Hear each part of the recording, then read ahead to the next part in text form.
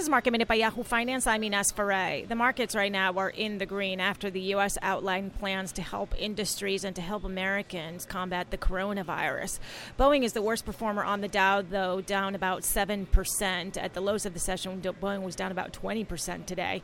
Also, taking a look at McDonald's, that was down about 2% this afternoon, cutting its losses from earlier after Steven Mnuchin, the Treasury Secretary, said that the U.S. government is making sure that states keep their drive-thrus for fast food restaurants open so that Americans can still be going to restaurants but not dine inside the restaurants. For more Market Minute news, head to yahoofinance.com.